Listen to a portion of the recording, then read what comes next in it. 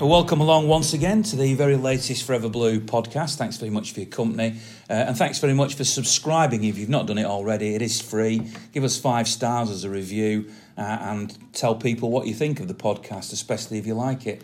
I'm Ian Cheeseman, and Forever Blue is something that I share with different people who come down and chat to me each and every week.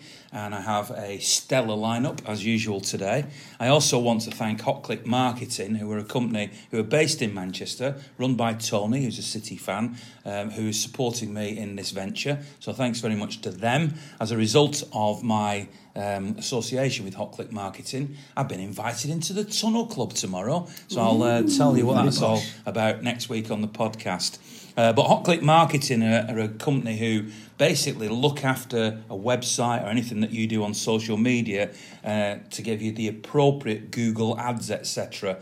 They specialise in that. So have a chat to them, give them a call. You'll find the website very easily because it is basically just www.hotclickmarketing.co.uk. So seek them out, go on there, give them a follow, hot_click on Twitter as well, and contact them and see if they can do something for you like they've done for me, but in a slightly different way. So thanks very much. We're also grateful to the Holiday Inn, which is where we record most of our podcasts, based at Central Park near the stadium. With me tonight are 3 guys. Sometimes we have females, but it's all male today. Starting with the ugliest one on the right, which is...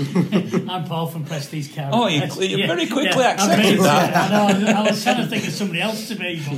Thinking about the garage anyway, isn't it? Yeah. The Stella lineup, it's more of a Copperberg or a Jägermeister man myself. A dart fruit. So I'm the owner of Prestige Car Repairs, and I'm going to Wembley on Saturday. Hey. Yes. And although you can't see the podcast, we are videoing a little bit of it later on. If you look at that bit, you will see that Paul, authentically, his hands are covered in grease and oil and slime. He is actually a mechanic. Yeah. Right. Next to me, we've got the man who appears on my vlogs sometimes. Yeah. I've got my voice back for the second week, Ian. So I'm all systems go this week. So my name's Harlan. If you've never listened to this before, I love doing this podcast. I'm a die-hard Blue. I love looking at the football side of things. I like analysing performances, analysing players. Really like the in-depth kind of stuff. And hopefully I can do a bit more of that on this week's podcast. Yeah, we've got a little project today. We're going to look at the youth team. Obviously, last night as we speak, they qualified for the FA Youth Cup final. So we'll talk about last night's game against West Brom a little bit. And we've also got Adam here. Yeah, my name's Adam. As you can probably tell, maybe before my voice is gone, I've turned into Sean Dyche, so I'm doing the Sean Dyche impression tonight. Hopefully we'll be back for tomorrow when we play Cardiff. I'm looking forward to that game, getting back to top of the league tomorrow, hopefully. Yeah, absolutely. Yeah. Obviously, at the weekend, City did go back top of the league because they played ahead of Liverpool against Tottenham. And it was a special game that, in many ways, because, first of all, it was the first one back after the international break. It was a lovely setting right next to the river. If you've not watched the vlogs that I do, have a look at it because it's the scene of the boat race, etc. But it was also special because the club put 1,400 black and red stripes out on the seats in the away end, and it was all to commemorate Bernard Halford, who, for those who are perhaps listening abroad, who think, who is Bernard Halford? I don't remember him playing for City. Well, he did everything you could do for City apart from play for them. He was the General Secretary. He came from Oldham Athletic originally in the 70s and basically had that job all the way through to his passing, which was about a week ago.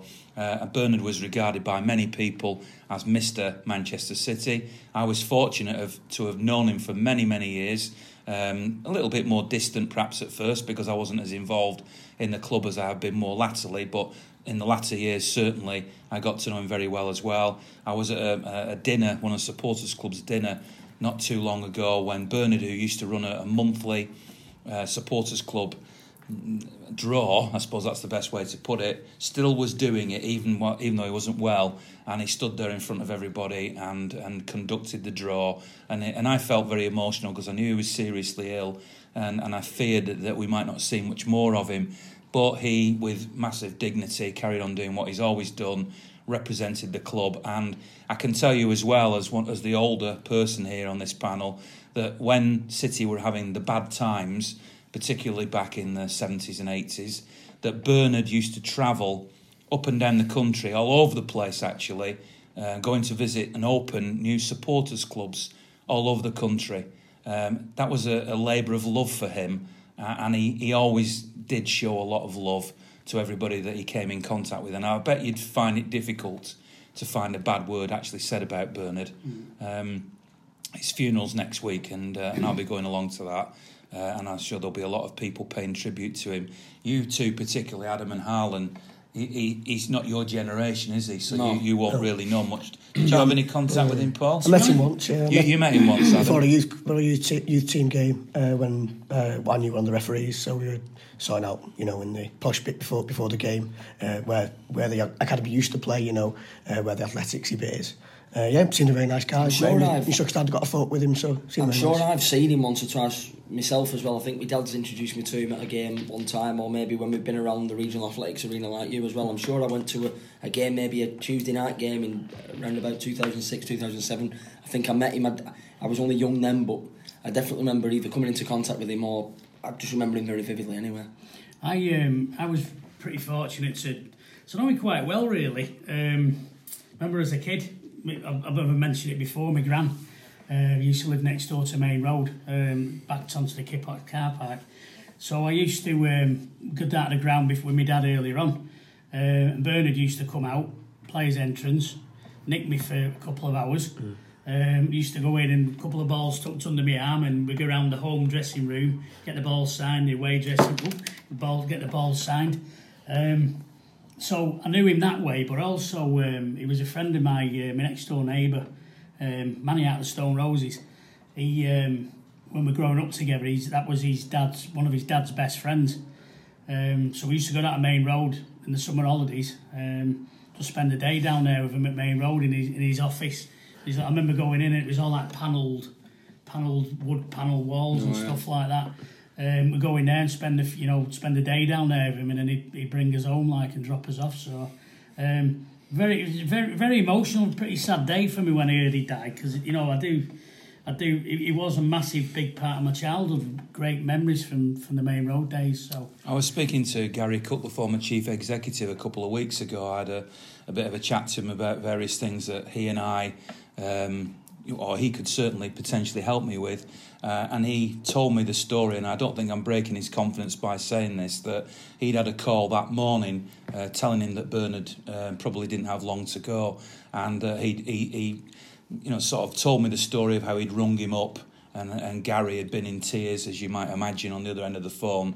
And then after he told me that story, he also said that when he first came in as chief executive of the club, Bernard by then was probably in his late 60s. And that he probably himself, this is Bernard, felt that he perhaps wouldn't be valued as much going forward. And Gary took him on one side and said, well, I value you, and I'm not going to go into any details, but let's say that he helped him out with his pension, and he helped him out with making sure that he felt very valued at the club. I could tell you more, but I think that would be going too far in terms of breaching confidence. But certainly from what he told me, he did absolutely the right things by Bernard, and Bernard was looked after. And you saw the reaction of the club with the 1,400 scarves, and I believe that the reception after the funeral next week is being basically put on by City. So it's not just what you hear about and what you see. People will know also that one of the atriums in the academy has been named after Bernard now, who had a particular passion for youth football, which we're going to talk about in this podcast.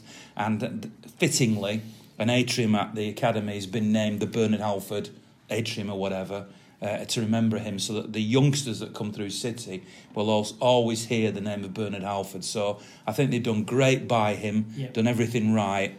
And I, for one, am very proud of what the club have done. Quite right. And do you remember him from, obviously, have you ever spoke to him about his time at Oldham as well? Because my granddad will remember Bernard from Oldham as well. With my granddad he actually lived not far from Oldham Athletic, even to his latter days, and had a lot of affection for Oldham as well. So even though he was Mr. Manchester City to a lot of people, he also was there, at Oldham for a while. I remember my granddad talking about Bernard Halford at Boundary Park a lot. Like he has spoke to me a few times about him. I'll probably speak to my granddad more about him now and ask him about maybe what he remembers about him. I told him a bit more now. Obviously, I wouldn't have done that in the past, maybe because Bernard was still here. Obviously, now he's no longer here, as morbid as that sounds. I'm probably going to want to know more about him earlier on in his career and his life, so to speak. I think they did a minute silence, didn't they, for him at the game on. It was an applause at the Youth Cup game, yeah. And Oldham as well. Oldham, yeah, you're right. Well, yeah, absolutely. And and the one thing I would say, which is perhaps the lighter side of it all, is that there might be people at City who are actually quite relieved. I don't mean that in a nasty way. I mean that, as you'll understand, because if there was ever a man that could write a book about what's gone on at City during the hard times, through the days when it wasn't quite what it is now, it was Bernard. And Bernard kept his counsel. I did talk to him a couple of times and said, have you ever thought about writing a book? And, maybe I could help you with it. No, he was one of those people who the club were absolutely the top in esteem of what he thought. He never wanted to do anything that would risk or damage the club. He was literally the fly on the wall, though. He was the fly on the wall, and he's took those now to the grave. So thanks a lot, Bernard. If you're listening up there, then may you rest in peace, and thanks for being the hero that you were. It might seem a bizarre thing, and I wonder if any other club would do this. Remember a person, because they had him hold the FA Cup aloft when City won the FA Cup, and he wore the red and black striped scarf then, which is why they did that honour. But that picture, which I put on my vlog, of him holding the FA Cup and the face, you can't buy that. No, I know every fan would love to do that, but he got to do it. Yeah, it's magical, isn't it? And it epitomises the FA Cup and what it's about as well. And it was our first trophy in 35 years, and for him to hold that aloft at Wembley, after beating Stoke and beating United in the semi-final, it was a beautiful run to that final, and it epitomised everything about the FA Cup and his legacy at City, didn't it? So it was perhaps appropriate that City won at Fulham on that day when all those scars were being held up. I was in the away end. The City fans sang Bernard's name, and then at the end of the game, the club gave red and black striped scarves to the players, to Pep Guardiola, who came over to the away end, and the song rang out again. Now, you can...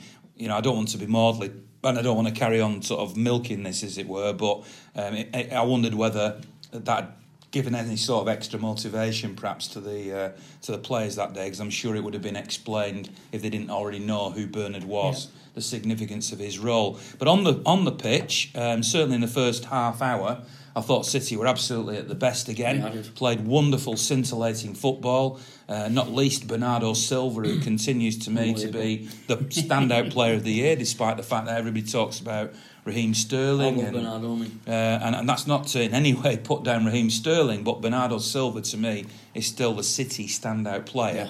Then after half an hour, it's interesting because I talked to fans at half time, as you know, and after the game, and there were a few actually being a bit critical and saying, well, thought they were poor in the second half, could have got more goals, improved it. And I went, whoa, if City are going to go on and win all these trophies, which they might not do, but they're aiming to do or trying to do, they could potentially, after today at Fulham, still have 14 games to go. You think they should be playing flat out? Well, you use my favourite term in game management. Game management. I love using the words game management. Well, use them now. Explain to people what game management is. It's making sure that managing the game. It is managing the game. Thanks for that, Paul. It's tactical. It's being conserving energy, making sure that you've got your eggs in different baskets and you're not piling them all in one. And hello, we're going into all of them.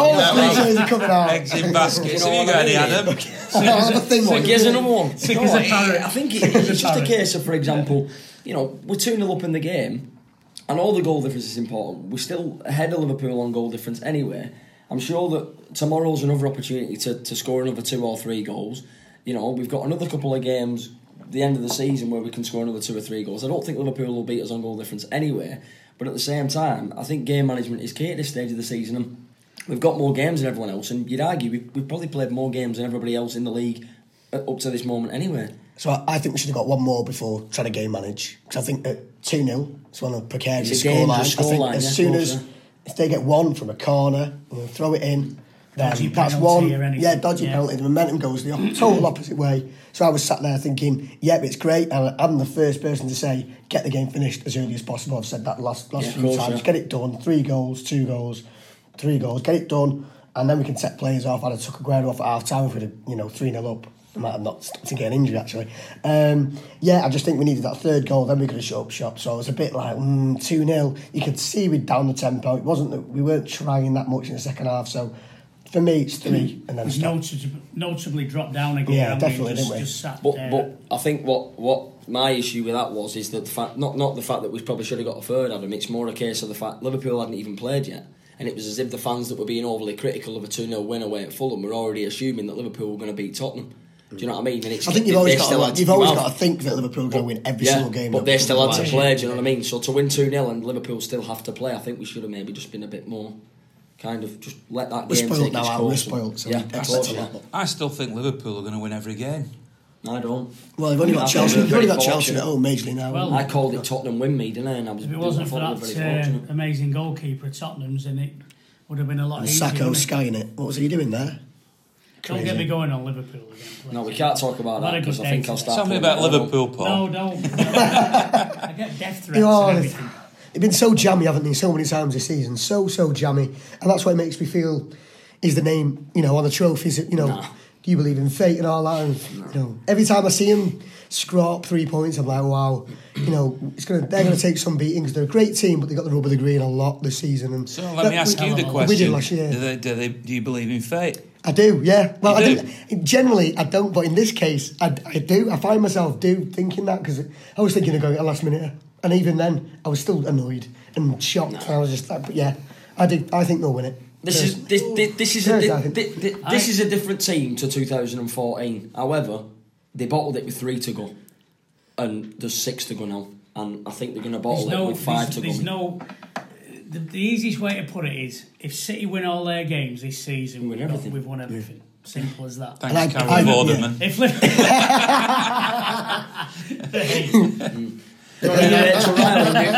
Rachel Riley mathematics for us. Rachel Riley. Thanks, Rachel Riley. Get more contemporary. Yeah, she's a rag. I don't want to. And by the way, for those listening in other countries, there's a programme called Countdown on English TV where they have a very clever woman who looks after the sums. There's a bit where you work out a mathematical thing, and Carol Vorderman and now Rachel Riley are seen as real brain boxes, hence the names. To explain. That's why they're comparing Rachel Riley with myself. Yeah, but can she fix a car like you can fix a car? I bet she can't. If we win every game, Liverpool win every game. Well, they can't, can they? Because if we win every game, we play them in the final of the Champions League, then we're going to beat them in that, aren't we? Yeah, of course we are. One of us has got to lose a game this season, then, haven't they? I think they'll lose to Chelsea. So you think that day it's going to be a repeat of 2014? We're at Crystal Palace. They played Chelsea at Anfield, where last time Stevie Gerrard slipped and all that. You think it's going to repeat a repeat of that? Yeah, I think Hazard will score at 90th minute. Chelsea will win 1-0. We'll beat Palace. I think we're going to drop more than 3 points, though. I think we're going to drop more than 3 points. So even though that Chelsea game, you might lose that Chelsea game.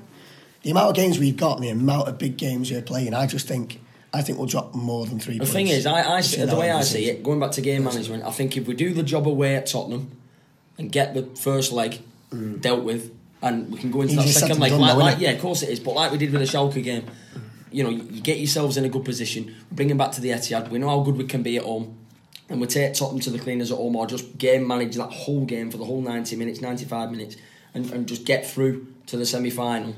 And then for the rest of the league games, like Paul said, take each game as it comes. We've got Cardiff, tomorrow.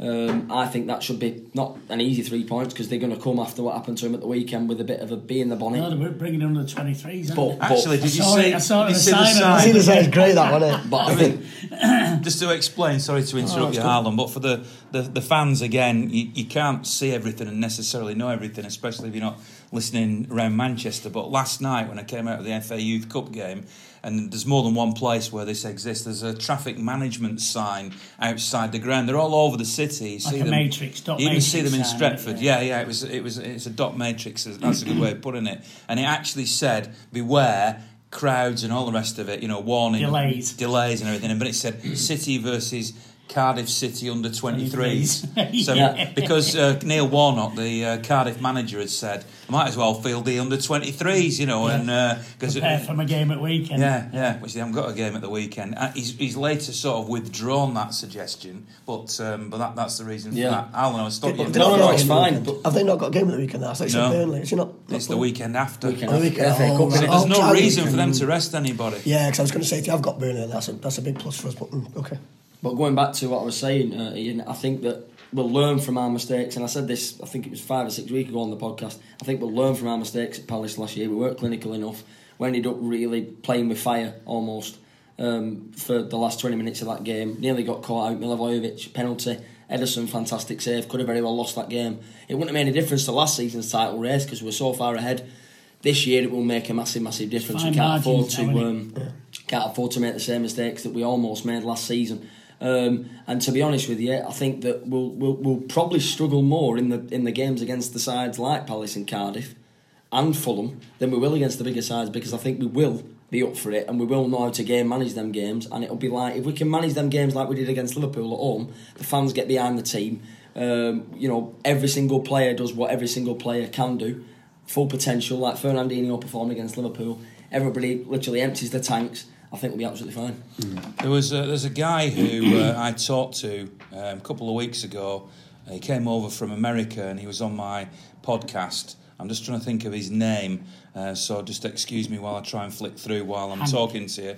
But he basically has commented a couple of times on the podcast and said that he thinks, particularly me, because I'm saying I don't think City are going to win all 4 trophies, for being too negative.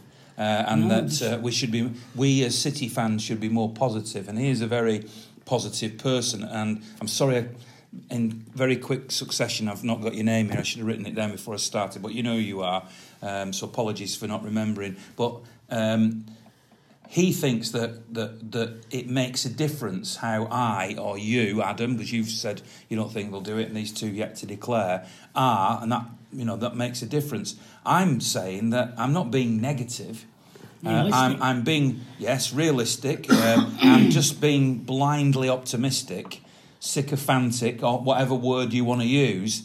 What is the purpose in that as supporters, especially if we all went that? There'd be nothing to talk about. I think it's okay to say that I don't think we're going to win it, but that doesn't mean I'm not going to support us all the way in every competition. I think fair enough. He's got an opinion and everything, but in my opinion, I think he's confusing support for opinion in what we're going to do there. Yeah, why should Liverpool not drop it? Why should Liverpool not drop any points this season?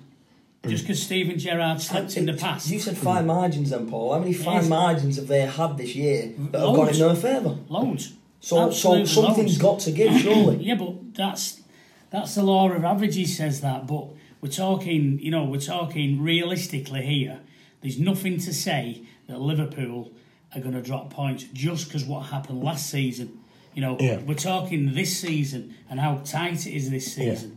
So I think it's fair to say that I don't think we're going to win it. I don't think there should be a problem. I don't think anyone should have a problem with a fan not believing we'll do it, because it doesn't mean I'm not going to support us or be happy. I would absolutely love us to do it. Oh yeah. But in my mind, absolutely. But in my mind, I'm thinking, I believe we can, I'm but I going don't to be think we will. absolutely buzzing if we do it. But if we don't do it, I've still had a great season. If we don't win the Champions League, I think we'll win the FA Cup and the league. But if we don't win the Champions League and we don't win the FA Cup for whatever reason, so long as we win the Premier League, I'm happy. So be it.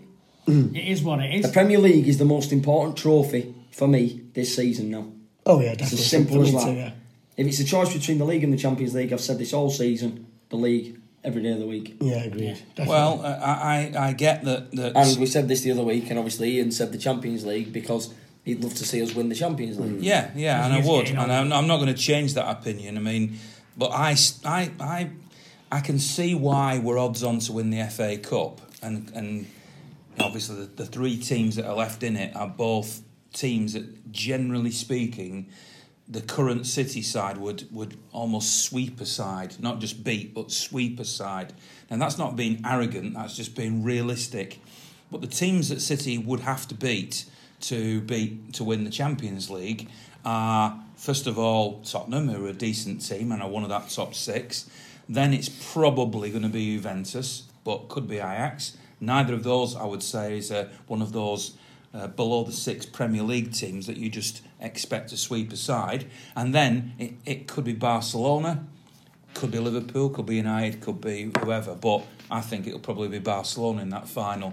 I don't think that's any way a given either. So they're going to have to probably beat 3 big opponents to win the Champions League. Not impossible, but to say that is, yes, it's going to happen, I think is a ridiculous comment.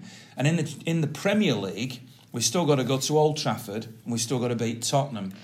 Liverpool have got to play Chelsea.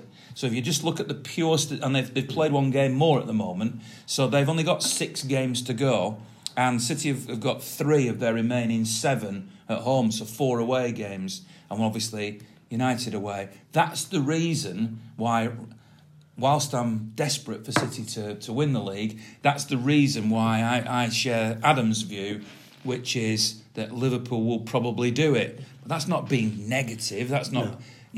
I hope that doesn't come across as being negative. And I think it's important when we talk about those fixtures, you separated them obviously with Champions League and Premier League being separate. You obviously intertwined together. So even them games that you expect to sweep teams aside in the Premier League, you've got to think that 3 days before it, we could be playing a Champions League semi-final before it against an amazing team. So then that puts us on the back foot in terms of preparations to play a team that's not in the Champions League at the weekend. So that's why I think putting them together, if it was just, win these next 7 games now, win these next 7 games and there's nothing else, no Champions League, no FA Cup, then, yes, I think we'd do it. But I think we've got 2, 4, 5 Champions League games to go, and they're all going to be against unbelievable quality opposition, and they're intertwined with Premier League end of May. For the end of May. So that's why I think the fact it's all intertwined together. That's why no one's done it before. It was difficult watching all them teams play on 4 fronts all them years ago, and now it was hard for us to watch other teams compete on 4 fronts, and now it's hard for us to watch ourselves on 4 fronts. It was hard for us to watch 50 years ago. Never mind. How close have the teams been? Because how close have the teams been to a quadruple? Because United didn't win the League Cups. That was at the start. They got knocked out of that, October, November-ish.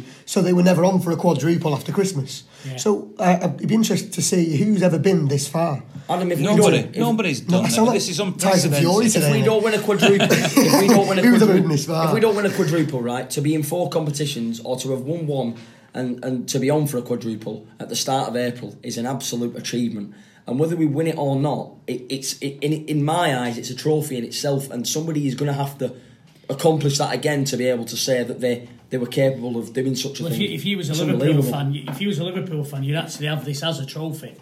You would actually have the fact that you would go to a local trophy shop on corner would get this as a trophy, absolutely. Yeah. It's a mental trophy, though, in my opinion, as a fan. To see my club in 4 comps at the start of April is superb. In years to come, you don't get that. You don't get anything for it, and the history books won't say anything.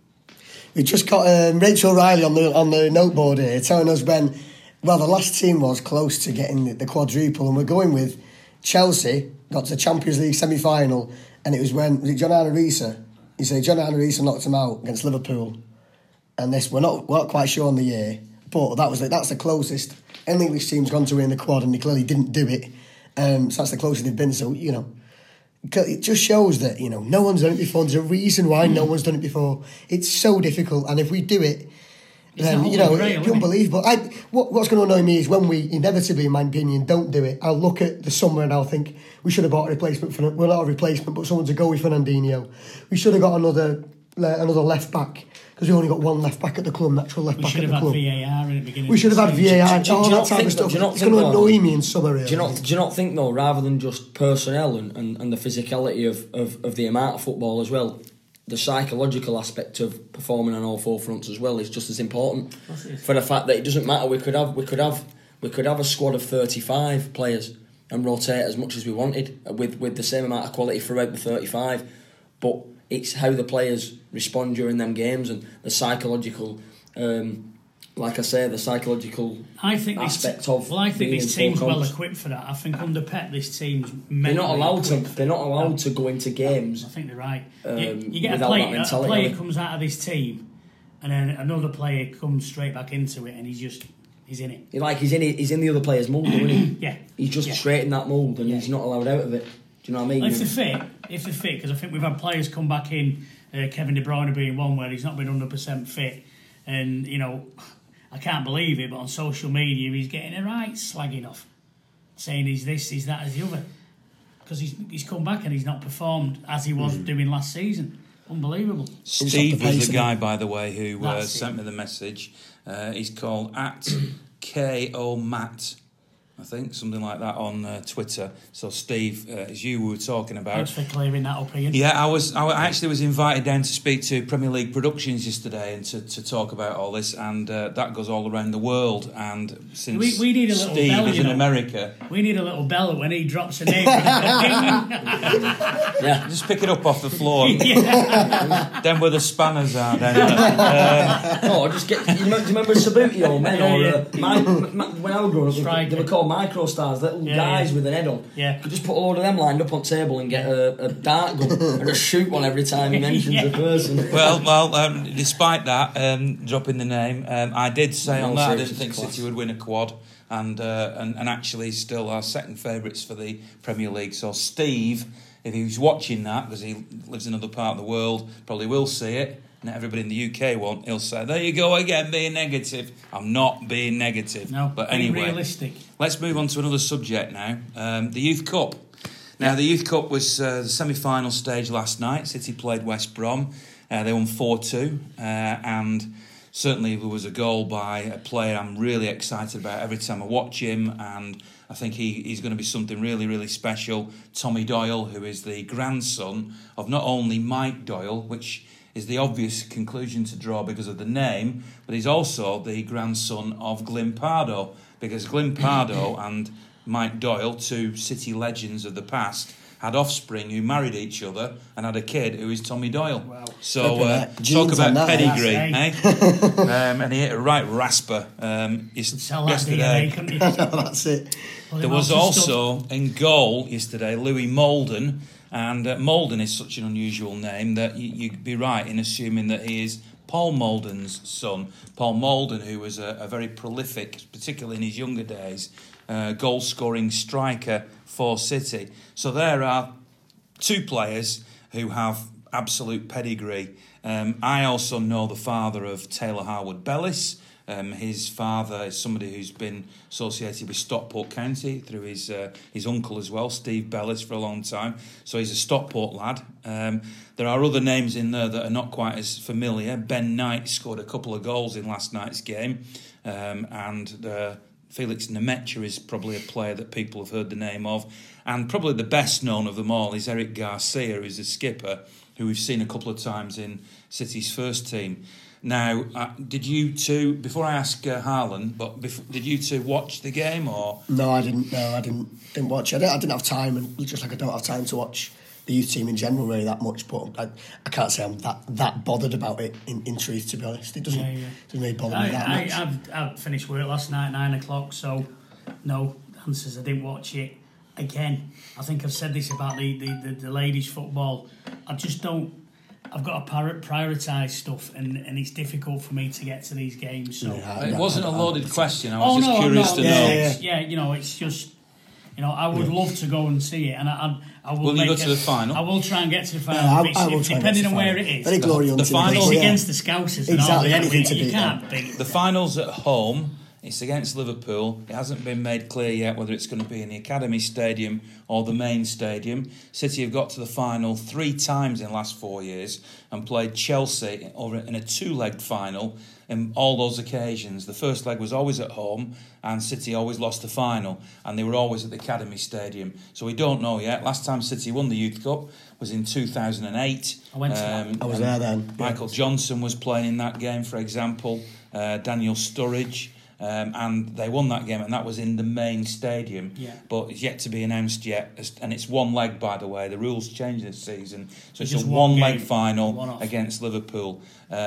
Now, Harlan, I made sure you watched it, didn't I? Yeah. I said... I was recruited. Ding. Ring the bell. I didn't want to be sitting here talking about it on my own. I went to the game, and I go to a lot of the youth. I'm lucky because I've got the time to go and watch youth and EDS and stuff, and follow them. I don't go to... I used to go to all the away stuff as well. There is a limit to everybody's life as to what they can do, but I do see a lot of the youth football. So I have strong opinions on them, but I'd be interested to know, because I know you love to analyse football, Alan, what you've made of... So there's the team sheet in front of us. Yeah. What do you want to do? Go through them, or just pick out the ones that you... I'll go through them and just talk... What I've done is I broke it down, and I'll go through the players, and when I get to a player that I liked watching or that did something effective in the game, I'll talk about the move or... I might chuck in an opinion with you. Yeah, definitely. So starting off with one player that really stood out to me was Felix Nmecha. I really like the way that he plays. I think he's very expressive. He seems to me to be a bit of a pivot in that team. The kind of player that people play off, the middleman, someone that people play into and look to receive from. Quite a direct player, someone that's always looking for an outlet to kind of stretch the opposition and create nice fast flowing moves. Like I said, direct football, and the way that this team plays, I think that it's the City way, it's Pep's way, and I can see that whatever we're doing in the first team is filtering right down now into the other teams as well. He's got an older brother, Lucas, who's gone on loan to Preston, and when Lucas first came in, I actually thought, wow, he looks a real player. He's a centre forward. The fact that he's gone out on loan at Preston shouldn't necessarily mean his time or his hopes are over. But at the moment, have you followed his progress at Preston? Look, I've watched a bit of him. Yeah, obviously, I've got a radio show at the moment on Bolton FM, and we actually talk about the Championship quite a lot. Obviously, Bolton have played Preston twice this season as well, and we do have to talk about Bolton on the radio show as well. And I try and keep tabs on as many teams as possible. Obviously, the local sides in and around Bolton as well. Preston only being up the road, so I've kept tabs on him as well. Seems like he's having a good season. Probably not playing as much football as he would want, scoring as many goals as he would want, which is what people look at a bit too much in this country, stats, and not necessarily what players do to assist other players and make games better, so to speak. It's all about goals and stats and whether he scored, and if he didn't score, he had a bad game. It's not about that. But yeah, I like him, and he scored a penalty last season in the Carabao Cup. We can't forget that, against Leicester. He stepped up when the pressure was on and helped us on to win that trophy last season in theory, because he stepped up and was a man about it and put the ball in the back of the net. But despite the fact that Lucas is an out and out striker, and that Felix, the younger brother, is built in a similar way, he's a tall, statuesque type of player. He's actually, to my surprise anyway, not a striker. He is a midfield player. Yeah, he is. Who floats and actually looks quite languid in the way that he plays. He scored last night, but he looks quite languid, but he's deceptive. And I was talking to a couple of people involved in the setup who feel as if he might end up being like Jadon Sancho going to Germany, because I think he came from there as a youngster. So I wonder if that's the direction he's going to go in. I don't want to go through everybody too detailed, because people might lose interest a little bit. But I'll pick out a couple. Ron McDonald, who's a defensive midfielder. Ronald McDonald. Yeah, other fast food outlets are available. But Ron McDonald, who is a defensive midfielder, my mate, who I've been watching games for years with, really likes the fact that he's an old-fashioned tackler, that tackling's a bit gone out of the game. Have you seen that in him? Do you look at that? Yeah, I like a good old-fashioned challenge. I like something that's physically, and I think that, I remember Pep saying 2 years ago, he made that statement that was massively misinterpreted about how he doesn't teach tackling. He doesn't teach players how to tackle it. It should come from within. It should be an internal desire to want to win the ball back and be aggressive and press and harry for the ball back. I like to see even players that are a new breed of player get stuck in and win the ball back early and be a bit physical, and even players that are quite small and quite tiny, if you want to call it that, still getting stuck in, aggressive players. Tevez wasn't huge. aggressive. Both Silva's Bernardo Silva, one of the Tenacious, most aggressive, tenacious players. Well, that's I've interesting seen because I in know this you haven't country for a long fully time. answered that, but I'm going to divert you slightly another way. Rowan McDonald in that team, to me, plays as a defensive midfielder. Eric Garcia plays as a centre-back. A year ago, I was watching Eric Garcia and thinking, he's a bit small to be a centre-back. He's So grown you'd a stick little him in bit. front? Well, that's what I'm coming to. But he looks as if he's suddenly grown a little bit. And when I saw him in the summer and pre-season, I thought, blimey, he looks about a foot taller than I remember last season. He did have an injury at one point as well, so perhaps I hadn't seen him for a little while. But he did look as if he'd grown. I wonder whether Eric Garcia eventually moves into central midfield to become a defensive midfielder. So what you've seen so far, Eric Garcia and Rowan McDonald, who are perhaps the two prime candidates, are they potentially long-term Fernandinho replacements? I absolutely love, from what I've seen of Eric Garcia so far, I think he's composed, he's got everything that I think that we're looking to recruit for money, that we're looking to bring in and pay a big dollar for. He just needs nurturing, he just needs looking after, he just needs showing the ropes, and I'm sure that if Pep, with Pep being who Pep is, if Pep can give him the right guidelines and the right idea and the right tactics and whatnot to elicit and take into games, I'm sure that he can step up to the plate. And who's to say that we have to always bring in players? Why can't we be the team that are creating these wonderful players that other people want to buy from us for 40 and 50 million pounds? Well, Tommy Doyle definitely fits into that category because obviously with his background, he is a lifelong diehard Blue. His attitude is phenomenal. When you watch him in games, he chases everything down. He's as brave as a lion. He's obviously got quality. He can cross the ball. He can shoot from distance, as we saw yesterday. Yeah, he feels like, to me, he's the real deal with the full package. How old is he? Well, he's obviously under 18, I don't know his exact date of birth, but as far as I know, he's been playing for England's under 17s. He's 17. So I think he's quite a youngish player. Might be wrong on that, but Tommy Doyle is the one that seems to me to be the one that the club too are sort of putting their feelings on. Like Foden has been the blue-eyed boy for the last year or two, has been the product from the youth team, and we've talked about Foden before, and you know that whilst I'm not saying that Foden's no good or not going to make it, far from it, and I'm desperate for Phil Foden to fulfil all the potential that everybody hopes he has. However, I look at Tommy Doyle and think, actually, if I was putting my colours on somebody, even though he's a bit younger, I'd put it on Tommy Doyle. What do you think? You think he'll be the one that'll surpass Foden? Maybe? Absolutely, because Foden's got a great attitude, and obviously he's a Blue,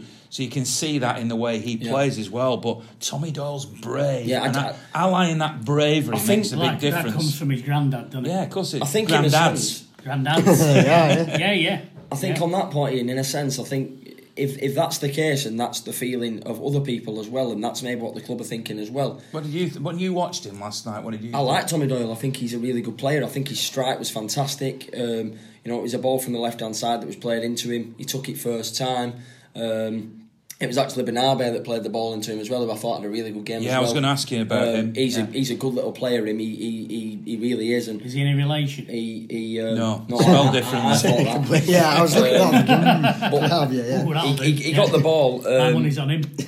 Tommy Doyle, and how many times do you see a player kind of rush the strike or miscontrol the ball and the move breaks down? The control was fantastic. He knocked out of his feet. He picked his spot. He put it in the bottom corner, and like you say, he chases everything down. He looks very direct. He looks driven. He looks hard working, and I completely agree with you. He looks like he plays a bit like Foden. He's not massive, but he's like I say, he's very attacking, very fluid, very driven and very direct. And I just like the intensity that he brings to the game, so to speak. Well, it's an exciting game in prospect. Bernabé, the player you were talking about, Harwood Bellis is another exciting player. Frimpong as well was a player that absolutely. He was my standout performer, to be honest, in that game last night, or one of them, for the pure fact that he reminds me very much of even though he doesn't play in that position, he looked like a Mika Richards or a Mendy that I saw at Monaco, someone that's not afraid to overlap, somebody that's got bags full of pace. He looked like he was never going to tire, like he'd had a full packet of Lucozade sweets before he started the game, and he was just never going to run out of energy, or he drank a full bottle of petrol before he kicked off. Constantly an option for players. His link-up play. I've done that and it doesn't make me want to run. I drank it in a garage. I have actually done it for real and it doesn't make you want to run round. Specifically, I want to talk about the first goal because I can mention all 5 players. The ball starts centre half with Garcia. He plays the ball into the middle of the park to Felix Nemetcha. He sprays the ball out wide to Bernabe. To Frimpong. He lays it down the left-hand side, left-hand channel to Bernabe. He whips the ball in, and your man Ben Knight puts it in the bottom corner. It was a 5-pass move from the back of the pitch to the front of the pitch, and within 5 passes we'd scored a goal, and it was exactly the way that the first team aimed to play as well. He is actually turning into Gary Neville, isn't he? He's better than Gary Neville. Like Listen, what I would urge you to do, if you can, and I know not everybody can do this, but if you can get down to the game when it's the final, if you can't, make sure you watch it on TV somewhere, and watch this youth team. And there's a video version of this that we're putting on my YouTube account. And if you want to comment on there, if you've got a different view on one of the players that we're talking about, or you think we should have talked more about Ben Knight or something like that, or the substitutes that came on, Henry Agumbi, for example, I thought played very well when he came on. Taylor Richards didn't even come on. There are all sorts of different players. We haven't mentioned Poveda, who is a very exciting young player who's now joined the first team. So if you want to comment on that and get into a dialogue with us, either on Twitter, you can follow us all on Twitter, you can interact with us, or you want to put the comments on the video, please do. And thanks very much for watching and contributing. So that's the youth team. We'll do a bit more on that, of course, when the final happens. Next question I want to talk about, briefly at least, because I mentioned it a couple of weeks ago and we never did, but this is the week that the keeper comes out. Now, you and I, Adam, have seen the keeper. You two haven't. I've not seen it yet, but I am actually going to. So, come on, Adam, it's your turn now. Tell us what you thought of the film. It is amazing, it literally is amazing. So I got to see it a couple of nights for the premiere, then went to the premiere. I watched it twice, it was that good. It's not necessarily about football. You go into it thinking it's going, I'm going to see all this about City and all about the FA Cup final and things like that. There's a lot more to Bert Troutman's life than he broke his neck in a cup final. Obviously, you'll know that he's a prisoner of war, but that goes into it in quite a bit of detail in terms of how he came out, started playing for St Helens Town, and then how he scouted in, the reaction at the time to him signing for City and the opposition with the Jewish community, of course, and then goes to talk about, and it goes through the journey football wise, but it cuts it quite short. There's a scene with the breaking the neck in the FA Cup, but it is literally one scene, and I won't spoil too much. But like I say, there's a lot more to it in terms of love. You've only ruined it because you broke his neck. Sorry, everyone. It's love, loss, all that type of stuff that you get in lots of films that aren't about football. Football films in general are pretty rubbish. Everyone can agree they're pretty Apart rubbish. from Jimmy Grimble. Apart from that, I love that, Jimmy Grimble. But the manager's in that, John Henshaw, absolutely brilliant in it, because he's really funny as well. So just like he's in Jimmy Grimble, brilliant character. And I just thought it's a lot more than a football film, and I'm glad it was a lot more than a football film. But the CGI bits of Main Road and Wembley is unbelievable. It is, obviously, I wasn't there to see it in that way that it was, but it was unbelievable. And Will, who has been filming for us tonight, was with me at the premiere. So although he hasn't been part of this podcast so far, I think it's relevant that we should ask Will to just join us now and tell us what you thought of the film. Yeah, I mean, I've got to completely agree with Adam. There's so much that I didn't realise about Bert. Opened my eyes to a lot of things, and especially the attitudes of people back in the day. I suppose none of us have been through a world war. We don't know how we'd react to the enemy, so to speak. But yeah, like you say, John Henshaw made me laugh a couple of times. There's a specific scene where they had Bert walking up the tunnel at Main Road, and it was like a reshot of something that happened earlier in the film, but instead of the crowd booing him, the crowd were cheering him. I thought that was the best scene. Was that the bit that made you cry? Almost. Definitely goosebumps. I talked to a couple of fans when I came out of the cinema and asked them what they thought, but they were, and I don't mean this in any way disrespectful, but they were two young, ordinary fans. And I said, what did you think of the film? And the first words out of the mouth were, the CGI was brilliant. Now, that surprised me, and I'm glad you, Adam, as a relatively young fan, didn't go for, I thought it was great CGI. You've hit it on the head, because the film is not about CGI. Obviously, you can go and watch Marvel films and all sorts of stuff like that, and they're brilliant. But this is a story, this is a human story, which just happens to have some CGI in it, which City fans will appreciate, because the recreation of Main Road, Wembley and all the rest of it is wow, but it's not actually what the film is it? No, not at all. But that was what was great, because if it was purely just about his, it skipped to him just signing the City, and then towards the end of his career, then there is a story in it, of course, but it's not quite the film that it would be, certainly. And I liked, when I was speaking to the director, he was saying that people in Germany don't know Bert Trautmann at all. So the film's going over there, and it'd be great for him to get the recognition over there that he's got with City fans. And perhaps not as many people in Britain know about Bert Trautmann as they should do. He got awards, for his contribution to bringing everyone together, both in England and Germany. So I hope that he now gets the recognition that he perhaps hasn't got internationally now. So I'm really looking forward to the reaction for it, but with all the fans as well. Let us know what you think about it. I liked on the vlog as well, Ian, when you did the interview with Bert and his wife, if you want to call it that, the two actors, yeah. And I thought that when you said to them, do you think it's going to take off? Do you think it's going to be a good, do you think, a good film? Do you think it's going to be a success worldwide, or do you think it's just going to be one of them films that just it comes out and is just like a niche market, like a little niche market film? And I think that the reaction from, even though like you say it's a story, but the reaction from City fans and football fans alike that are going to want to watch this film because it's a football film, and not only that, because it's a story about love, and it's a story about life, it's a story about the war, and it's a story about everything. No matter what age you are, you're going to want to watch this film. I think the response from the City fans and the response from people worldwide when they've watched it will give the actors a lot of satisfaction, and I do hope for their sake that this film does give out the right message to the large majority of people, and it does get the coverage that it deserves, and it does end up being a worldwide phenomenon. I've had a lot of City fans contact me on social media saying, I hope it comes to America, I hope it comes to Chicago. There's a lot of Blues in Chicago who and a great group out there in Chicago, by the way. Hiya, Chicago Blues.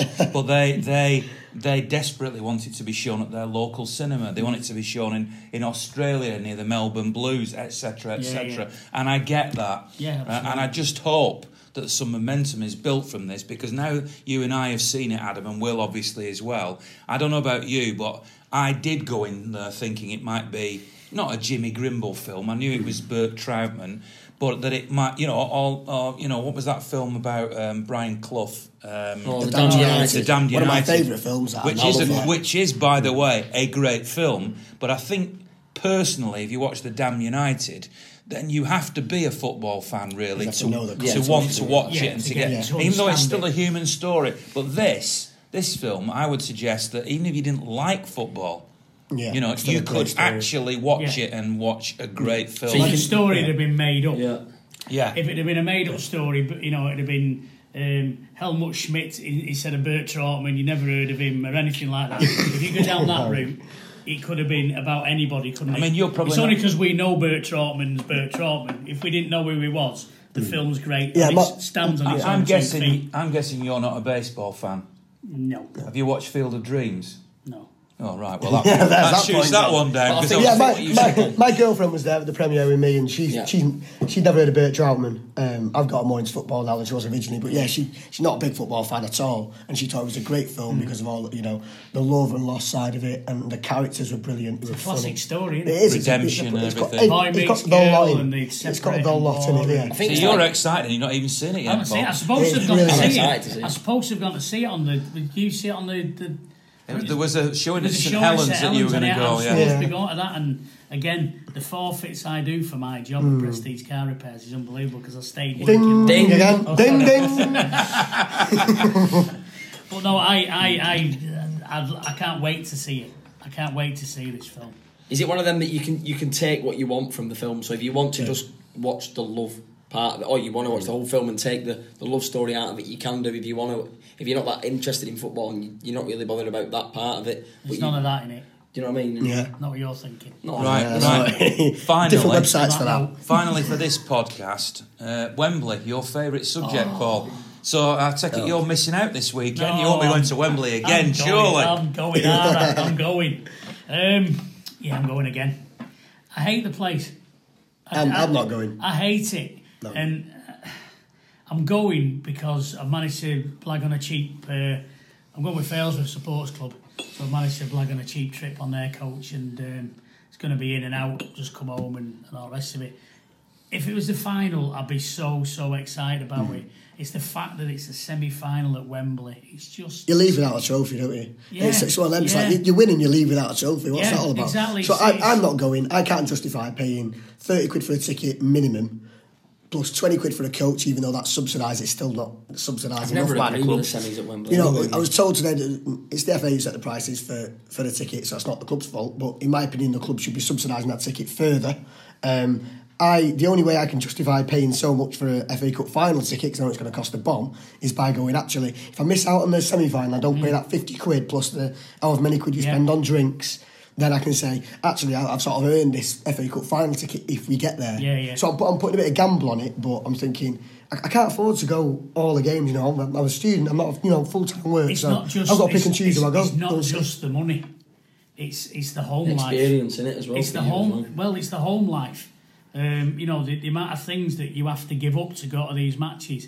I mean, this game's on a Saturday, which fans go, oh, that's brilliant. Well, for me, it's not, because I open on a Saturday. Yeah. So I'm actually setting off early, so I'll lose half a day's work. So I'm losing money that way, but it's also costing me money to get there. Yeah. And then in a few weeks' time, we could be there at again at the final. Are you going, Harlan? Not to the semi, no, because primary reason why is because I want to go to the final this time round. So, and I want to take Jess to her first ever Wembley trip for the FA Cup final. Jess being your other half, she's like the unmentioned Ding, woman. that's Ding, Ding. Because I think it's the most magical. I think it's the most magical trip to Wembley, the FA Cup final.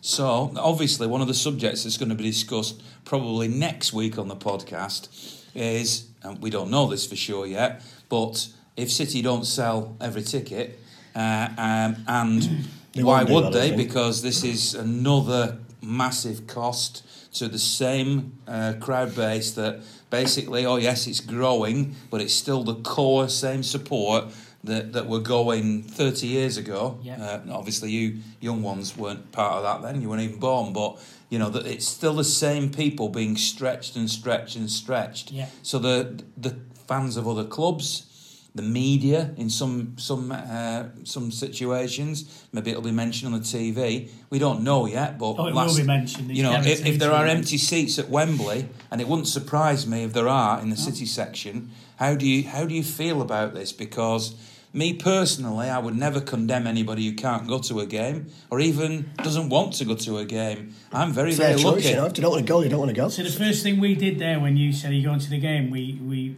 tried to justify ourselves. Yeah, that's it, because you feel like you have to. Because everyone go, why aren't you going? Why aren't you going? And you know, I can't emphasise enough that it's your individual decision as a fan whether you go to a game or not.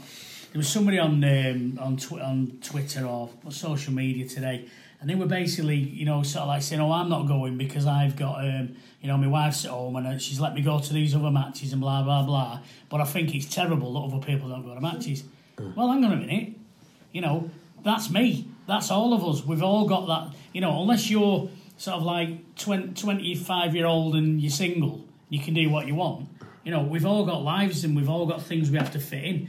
And I would never, you know, if people leave a game early, that's up to them. You know, I hate it. I hate it. Don't get that. Me personally, I hate that.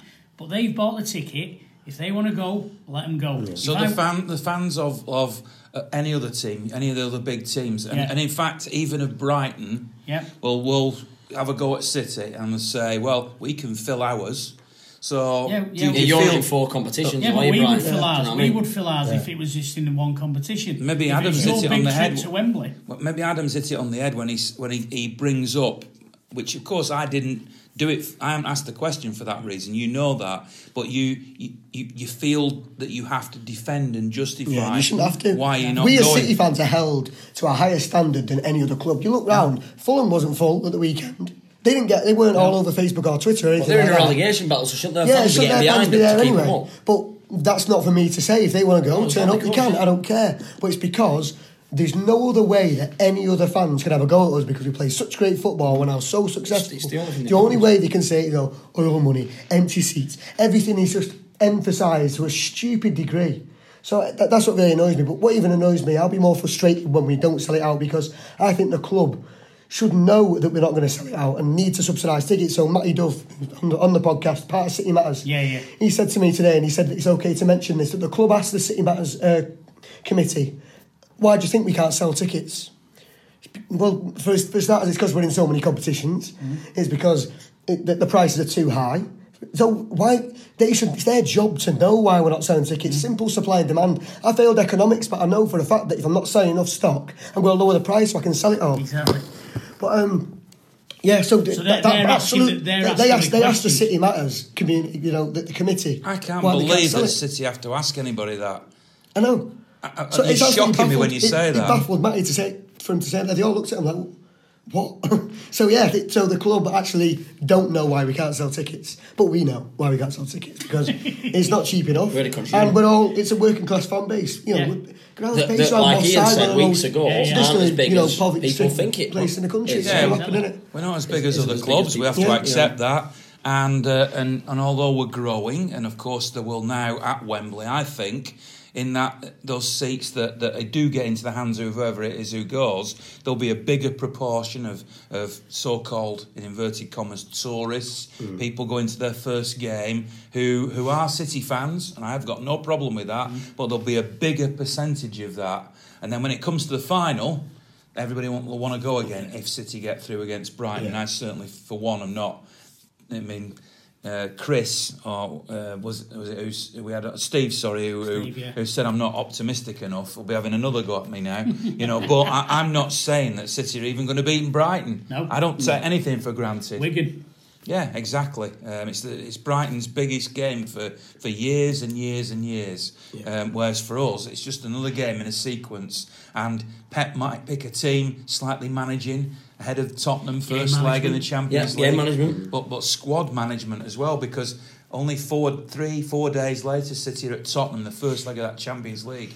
So do players get rested? If Aguero isn't quite ready, is he left out and left for the Tottenham game? Back in London again as well, isn't it? They're stopping down, by the way, for the 3 or 4 days. But we're not as fans, are we? No, we can't afford to do it. So we've got to pay to get down there again. So you've got days off work, losing money. On Monday. I'll have to open on Sunday. Well, on Sunday. Right, that's it for this week. Thanks very much for listening. Obviously, if you've listened to this and you'd like to see what Paul's hands look like, then you can see the video version of it, because we are on YouTube as well, and naturally I'll be doing vlogs from the Cardiff game in the posh bit of the Tunnel Club, and also down at Wembley and back at Tottenham's new stadium. I was there for the league game, actually, went to the new stadium and looked at it from the outside, and then went to Wembley for the real game. Now this time I'll actually be able to go in it and see what it's like. So let's see what happens. And the way things are going at the moment, we play games thick and fast. A week from now,